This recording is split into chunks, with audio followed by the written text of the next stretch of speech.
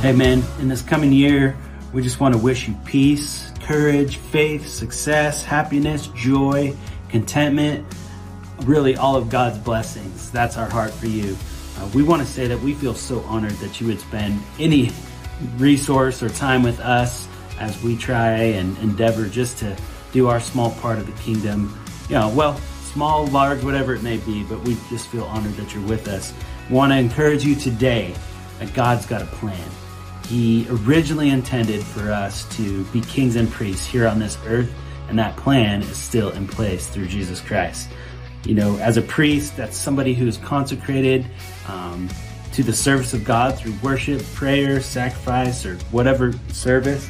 And we all know what a king is and what he does, but essentially God wants us to take care of the earth and administer his righteousness, goodness, and peace on the earth.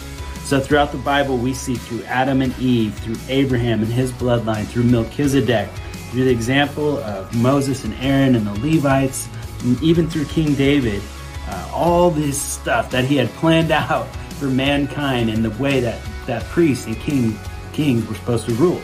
So these were flawed individuals that showed the potential of doing it God's way, but they all managed to get in the way somehow.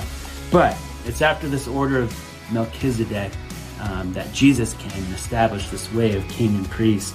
And when he did that, and please read about this all in Hebrews 7, it's all clearly laid out, but he gave us access directly to God, back to the king. And in turn, when he died and rose again, he recommissioned us, mankind, as kings and priests to inhabit and rule over the earth.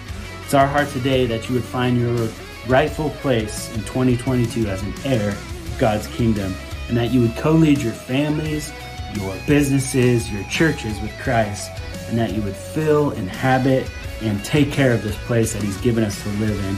And may you do it all in the name of justice and peace after Christ's example and with the blessing and favor of our God.